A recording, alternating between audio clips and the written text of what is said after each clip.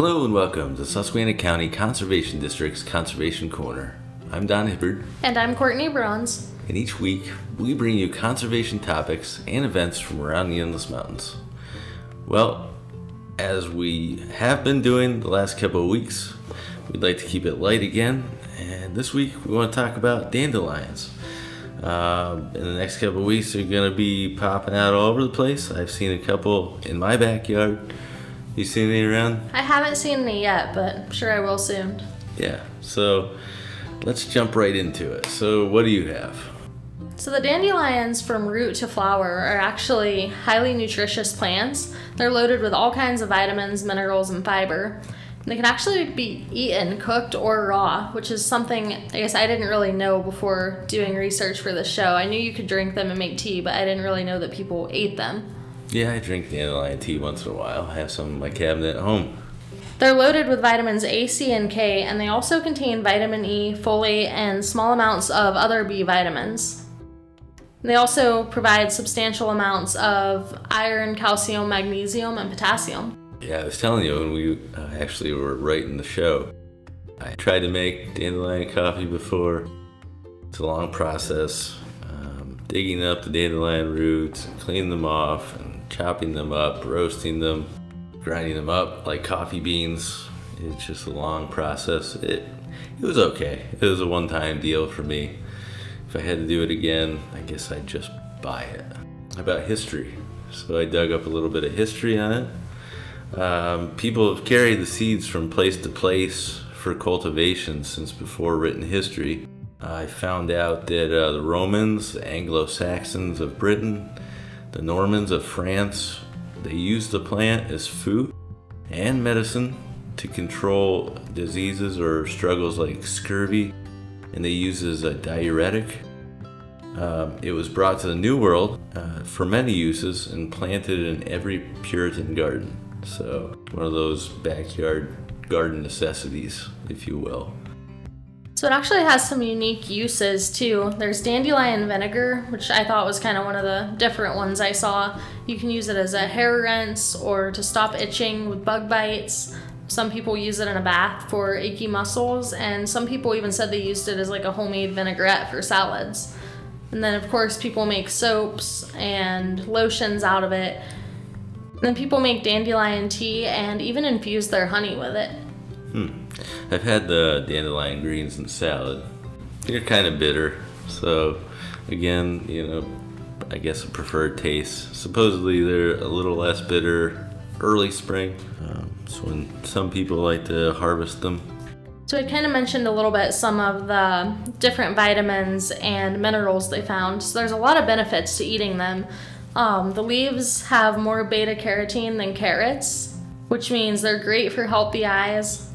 As Dawn mentioned, the plant is a diuretic, so that helps the kidneys clear out waste, salt, and excess water.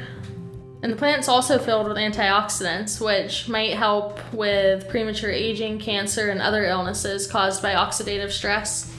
So let's focus on the growth habit for a minute. We know what they look like. They have the yellow flower, a rosette they call it as far as the leaf arrangement is concerned. So that's just that round shape that you see in your lawn. But there was a writing that I wanted to cover. I thought it covered it well. And it talks about how dandelions capture the rain. So the long, jagged leaves rise directly, radiating from rosette, lying close upon the ground. Each leaf being grooved and constructed so that all the rain falling on it is conducted straight to the center of the rosette, thus the root, which is therefore always kept watered.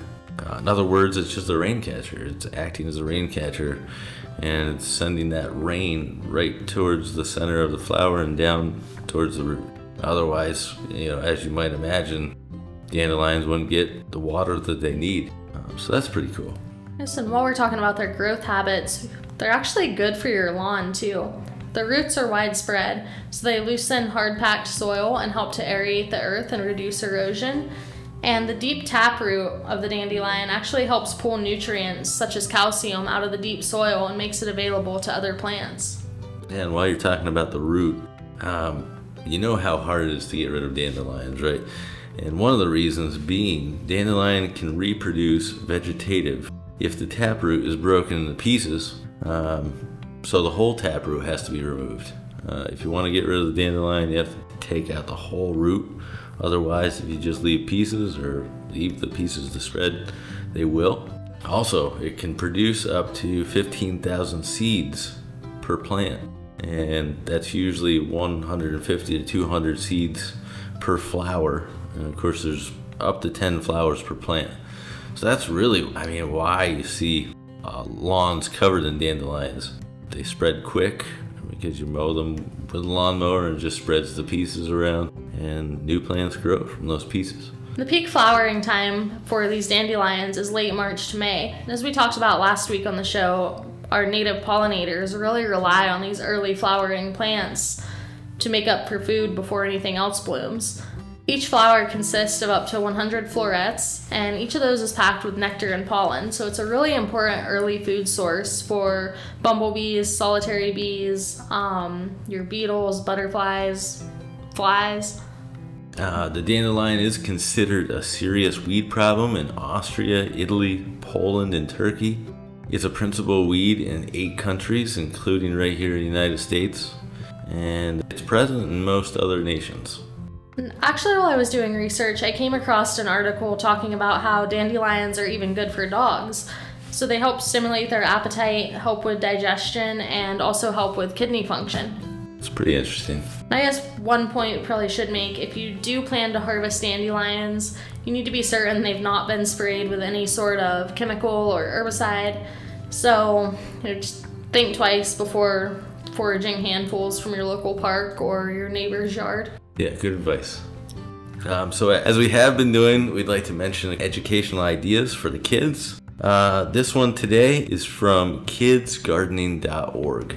And they have gardening resources for parents and teachers. They have easy parent and kid activities. They have a gardening toolbox with gardening activities, basics, and growing guides. It's a great opportunity to get kids outdoors, get their hands dirty in the soil, get to learn about food. Right now is a great time, early spring, to be planting your seeds. I started my seeds probably 3 weeks ago. So far, watermelon and cantaloupe and honeydew. Pumpkins are up. A couple tomatoes and a couple peppers, I guess. So I'm pretty excited. Get kids excited. It's a great time to learn, like I said. All right, well, I guess that does it for today's show. If you have any questions related to today's show, you can contact the Conservation District by calling 570-782-2105. If you missed a portion of today's show, you can go to our website, www.suscondistrict.org, and find our Conservation Corner page with past episodes, links to information about past episodes, and a contact form where you can reach out and ask questions or make comments about the show. You can even suggest ideas for future shows. You have been listening to the Susquehanna County Conservation District's Conservation Corner. I'm Courtney Bronze. And I'm Don Hibbert saying, enjoy the outdoors.